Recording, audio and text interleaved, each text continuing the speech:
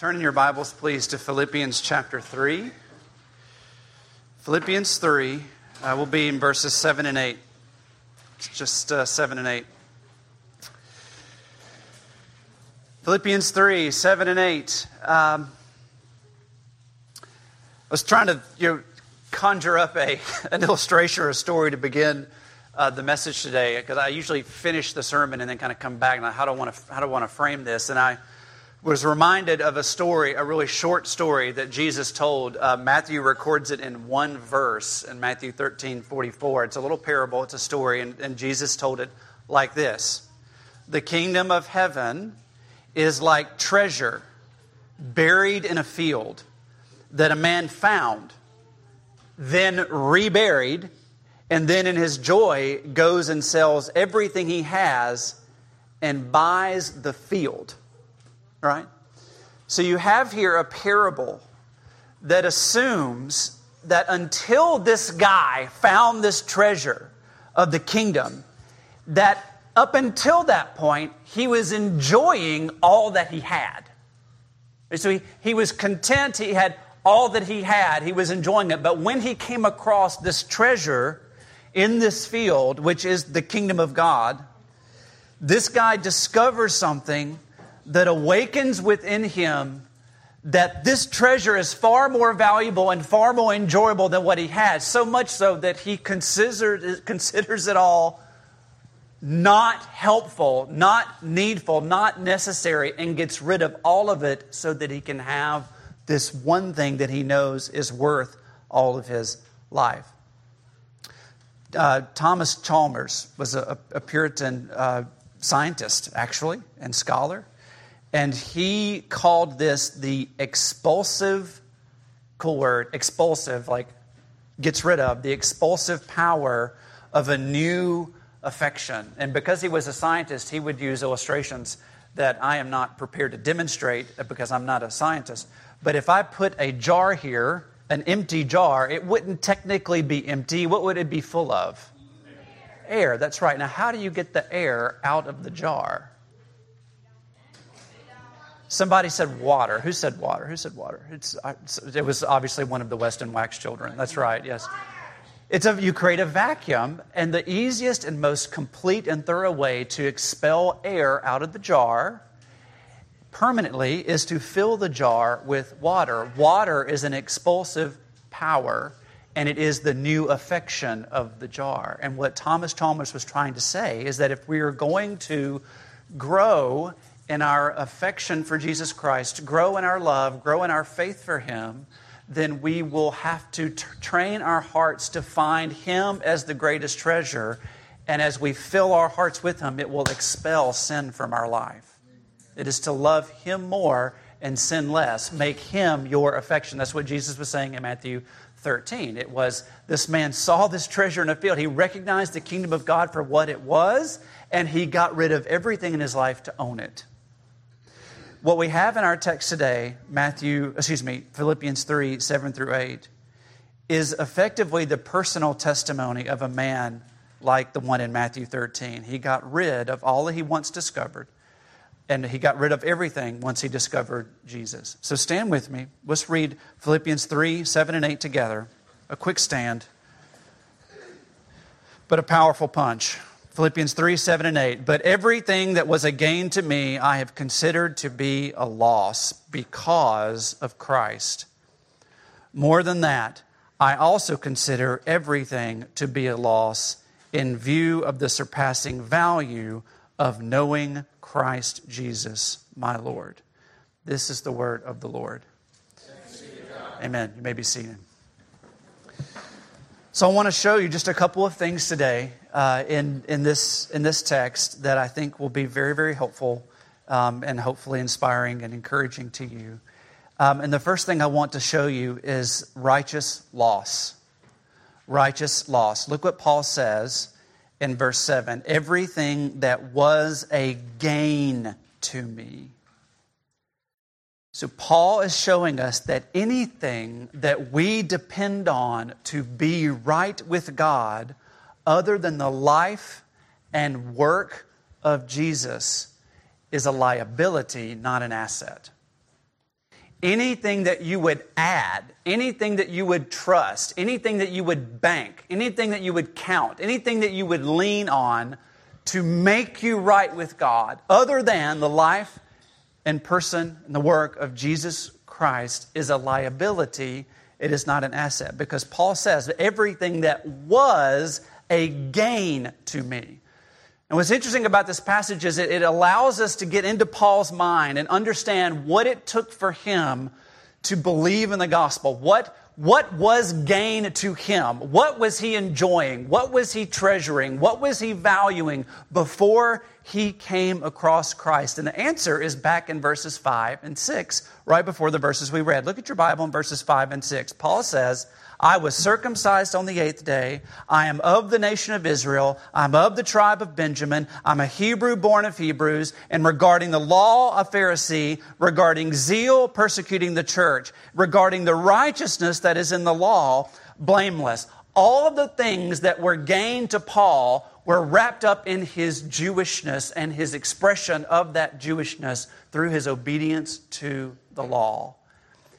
Everything that was a gain, everything that was important, everything that Paul counted on for his identity and for him making himself believe that he was right in his position with God was all in his Jewishness. So break down this list. Look at the first one. Circumcised the 8th day. So without going into too much detail, circumcision is the rite which introduced Paul to the outward expression of the covenant with Abraham. It was the physical identification that he was a Jew. And he says it was performed on the 8th day, as ordained by the law. It wasn't later like an adult convert. It wasn't a few days off because of travel or because of illness or because his parents couldn't get it scheduled right on time. No, it was right on time, on the 8th day as required by the law. Paul bore the mark to the outward world of the covenant of Abraham according to the law. And then he says, I'm of the nation of Israel, which Paul means here is that his genetic lineage was absolutely pure Israelite. And this was a real point of pride for him. This is a statement that infers that he knew this to be true, that he could factually prove it or demonstrate it through a genealogical trace. Before 23andMe, Paul had some other means of guaranteeing to him and everyone else that might ever ask, he was a nation of Israel. You could not be more Israelite than Paul was. And then he says, not only that, I'm of the tribe of Benjamin, a Hebrew born Hebrews. So if you go back to the Old Testament, Moses called the tribe of Benjamin as the one that was beloved of the Lord. The ancient temple was built where the tribe of Benjamin resided. The first king of Israel was chosen from the tribe of Benjamin. Do you remember his name? You remember his name? Who was the first king? Saul. What other name was Paul known as? Saul, right? Paul was even named after him. So Saul was not only a pure Israelite, but he came from the most special and beloved tribe of all Israelites, and that made him a true Hebrew of Hebrews. He's the goat. He's the goat. Only he's not, you understand how there are some religious problems with that as a Jew, but he was the goat. He's the greatest of all time when it came to Judaism.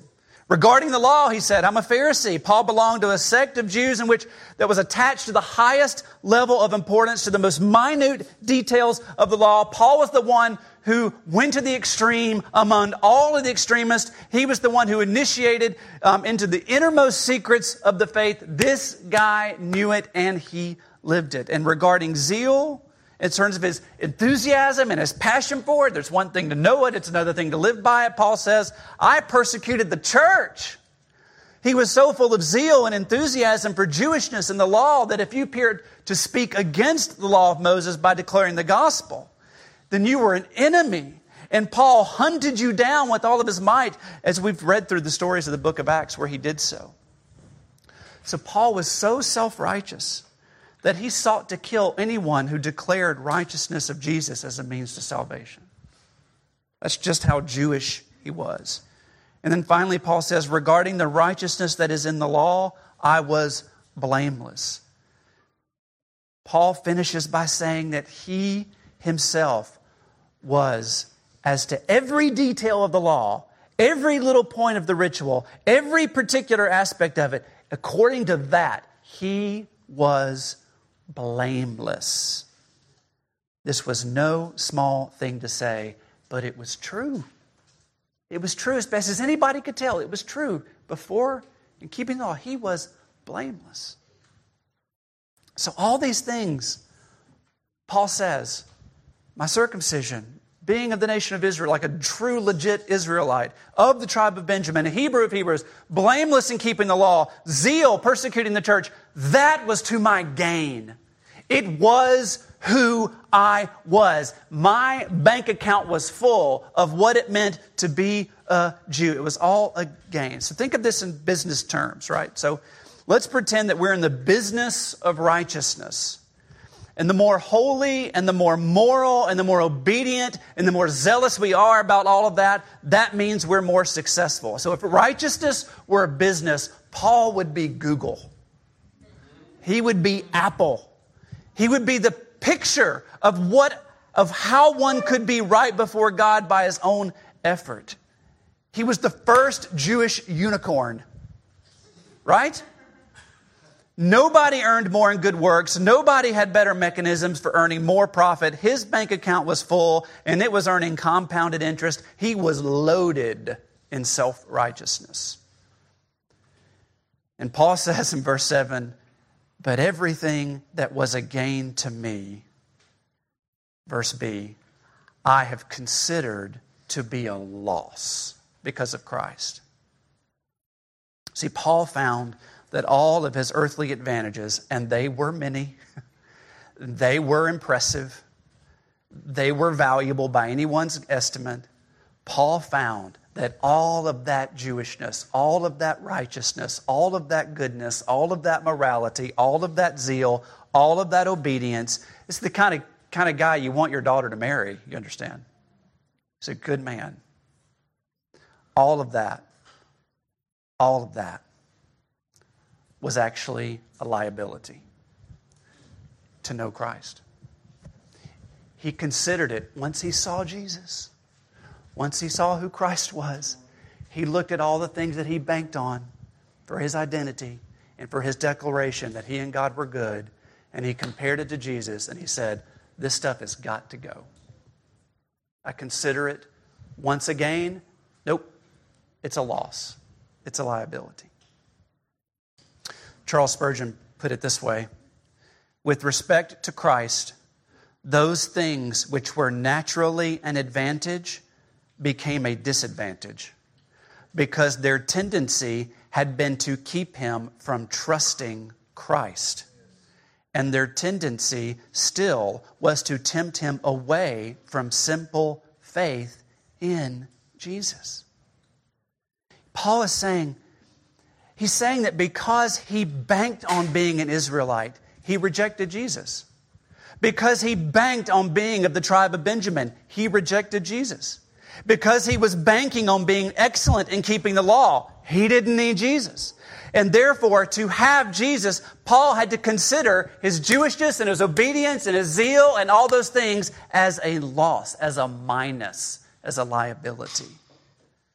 Again, Spurgeon, it is a grand thing to have led a virtuous life.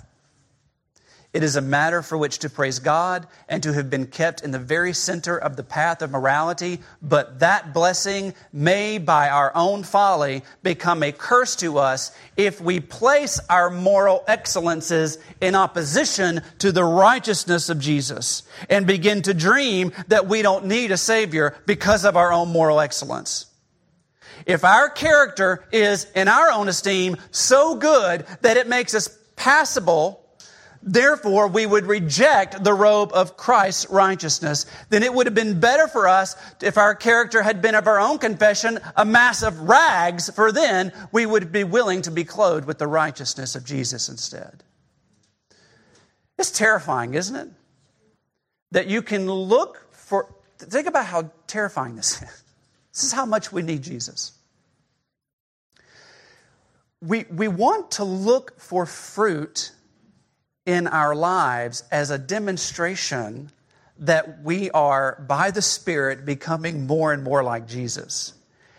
And sin is so pervasive that it can lead us to look at that fruit as something we depend on to make us right before Jesus, and ultimately reject Jesus. This is why we always talk about Jesus in here, and in there, and in the next building. Because sin is so pervasive. We would clothe ourselves in our own self-righteousness and believe that that's passable and trust in it and not trust in the righteousness of Jesus. So what do we have to do? We have to understand just how beautiful and magnificent and wonderful Jesus really is. And when we do that, it will expel our faith and our trust in our own works and our own righteousness. It's an expulsive power of a new affection. Paul came to this place personally. Here's his testimony. He came to this place where he saw the beauty and the righteousness of Jesus, and he compared it. He compared it to his own. And he said, this has got to go. Because it's one thing to realize just how glorious it is to live by grace through faith in Jesus. And it's another to live in that reality for a long time with great depth and take assessment of that transaction that's taking place. In other words, it's one thing for Paul to realize that in a moment and say, I'm going with Jesus. It's another thing to say, I've been going with Jesus for a while. Now let's look back. Let's take an assessment of how we got here and how it's been, about this transaction, about this decision. How's it been? Look at verse 8. What would Paul say about considering all of his Jewishness as loss and Jesus as gain? What would he say? Verse 8. Well, more than that, I also consider everything to be a loss in the view of the surpassing value of knowing Christ Jesus my Lord. Because of him, I have suffered the loss of all things, and I consider them as dung so that I may gain Christ. So you compare verse 8 and verse 7, right? In verse 7, Paul speaks of Jesus as the one for whom he counted gain as loss. But in verse 8, after living in that reality of this great transaction, Paul can't believe just how great a transaction it really was for him. For Paul, according to verse 8, Jesus was better loved because he was now better known. He's only grown in his awareness of the goodness of Jesus, and he's only grown in his awareness of the depth of his sin. It wasn't a one-time reality. As he has walked with Jesus, he now understands even more just how he made a haul by trusting Jesus instead of his own self-righteousness. Does that make sense? So the key to growing as a Christian is to live in this reality again and again and again and again. It starts when you believe, right? It starts, you go, man, the Lord has opened my eyes, my self-righteousness, my rebellion, all the things that I used to reject Jesus, those things are of no value anymore. I see for the first time that his righteousness and his goodness is what I need. So I'm believing him, I'm trusting in him. And so in that moment, the glory and the goodness and the love of God is made real to you. And the depth of your sin is made real to you, and you trust and believe. And you start to walk in that. The more you walk in that, the more you understand just how lovely he is. And the more you understand just the depth of your sin. And therefore, the more you understand just how glorious the cross really is. That's maturity. It's understanding the depth of that more and more and more. So the more Paul lived in the reality of this, and with the person of Jesus, the more he realized just how foolish it was to count anything as gain. That's what he means. I consider the loss of everything. All that Jewish stuff, yes. Anything I left out, that too. In fact, it's not just a loss. It was worthless. It was dung. It was something to be discarded and buried and left alone to rot. I don't want it anymore because I've got Jesus. Got Jesus. Would you rather have a penny a day that doubles every day for 30 days right now? Or would you rather have $1 million? When I was first asked that question in grade school, I'll take the million, thank you very much. which was foolish, because if I'd taken a penny a day, doubled every day for a month, I'd land up with $5.4 million. It's the power of compounding interest. We foolishly, by sight or presumption, ascribe more value to that which initially sounds bigger to us initially. But when we live with it a while and actually do the accounting, we see that the other is far more valuable. So you think about in Paul's life, this is what's happened to him in verses 7 and 8. He's been offered a penny a day, doubled every day for 30 days in Jesus, or $1 million in his own self-righteousness. And he did the accounting. He did it once in verse 7. He did it twice in verse 8. He did it again at the end of verse 8. And he's done the accounting, and he declares as foolishness the thing that he once considered valuable. He did the math, and it made him even more emphatic in his answer. Remember the movie Apollo 13? Tom Hanks?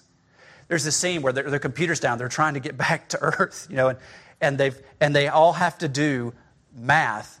Like, I want you barreling at many thousands of miles an hour toward the Earth without any gravitational equipment, using line of sight, and they're trying to get the angle right to burn the engines one last time.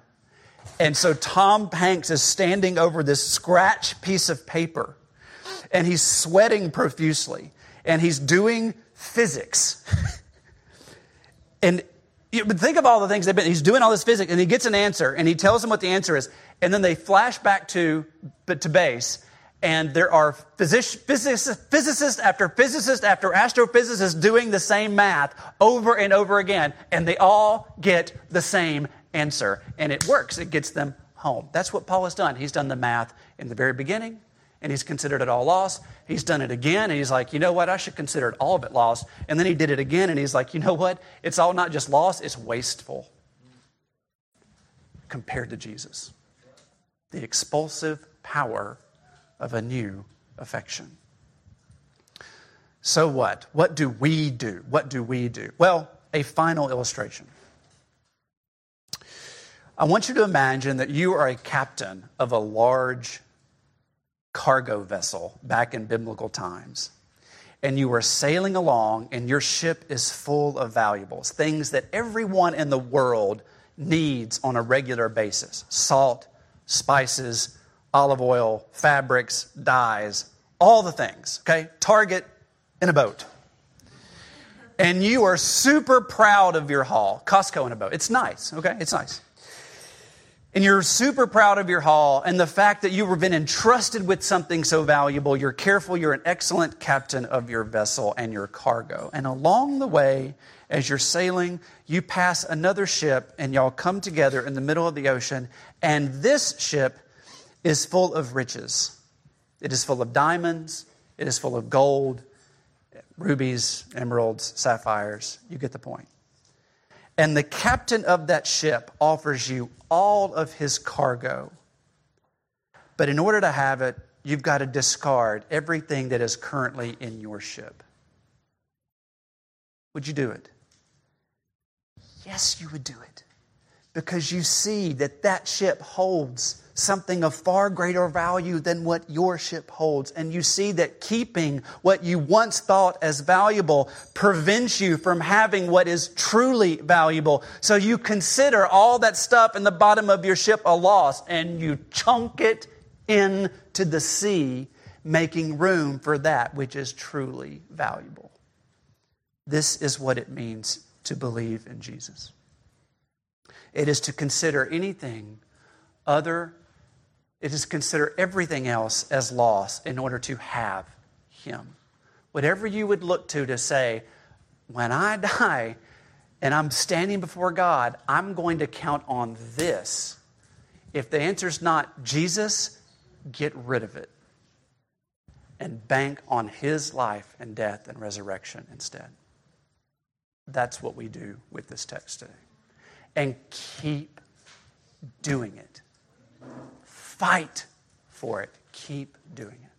Let's pray together. Lord, we ask for the power of the Spirit to come into our lives and as an expulsive power and give us a true affection for Jesus. Lord, we are eager to see lives changed, beginning with our own, through the belief in the gospel. So help us, Lord, respond to your grace, respond to your Spirit moving, loving you with all of our heart, soul, mind, and strength, because you are the greatest treasure, the greatest value. Whatever might be in the way in the lives of the people of this congregation today, would you, Father, bring an expulsive power of a new affection for Jesus today? And may we consider anything else that we depend on as loss. We ask it in Jesus' name. Amen.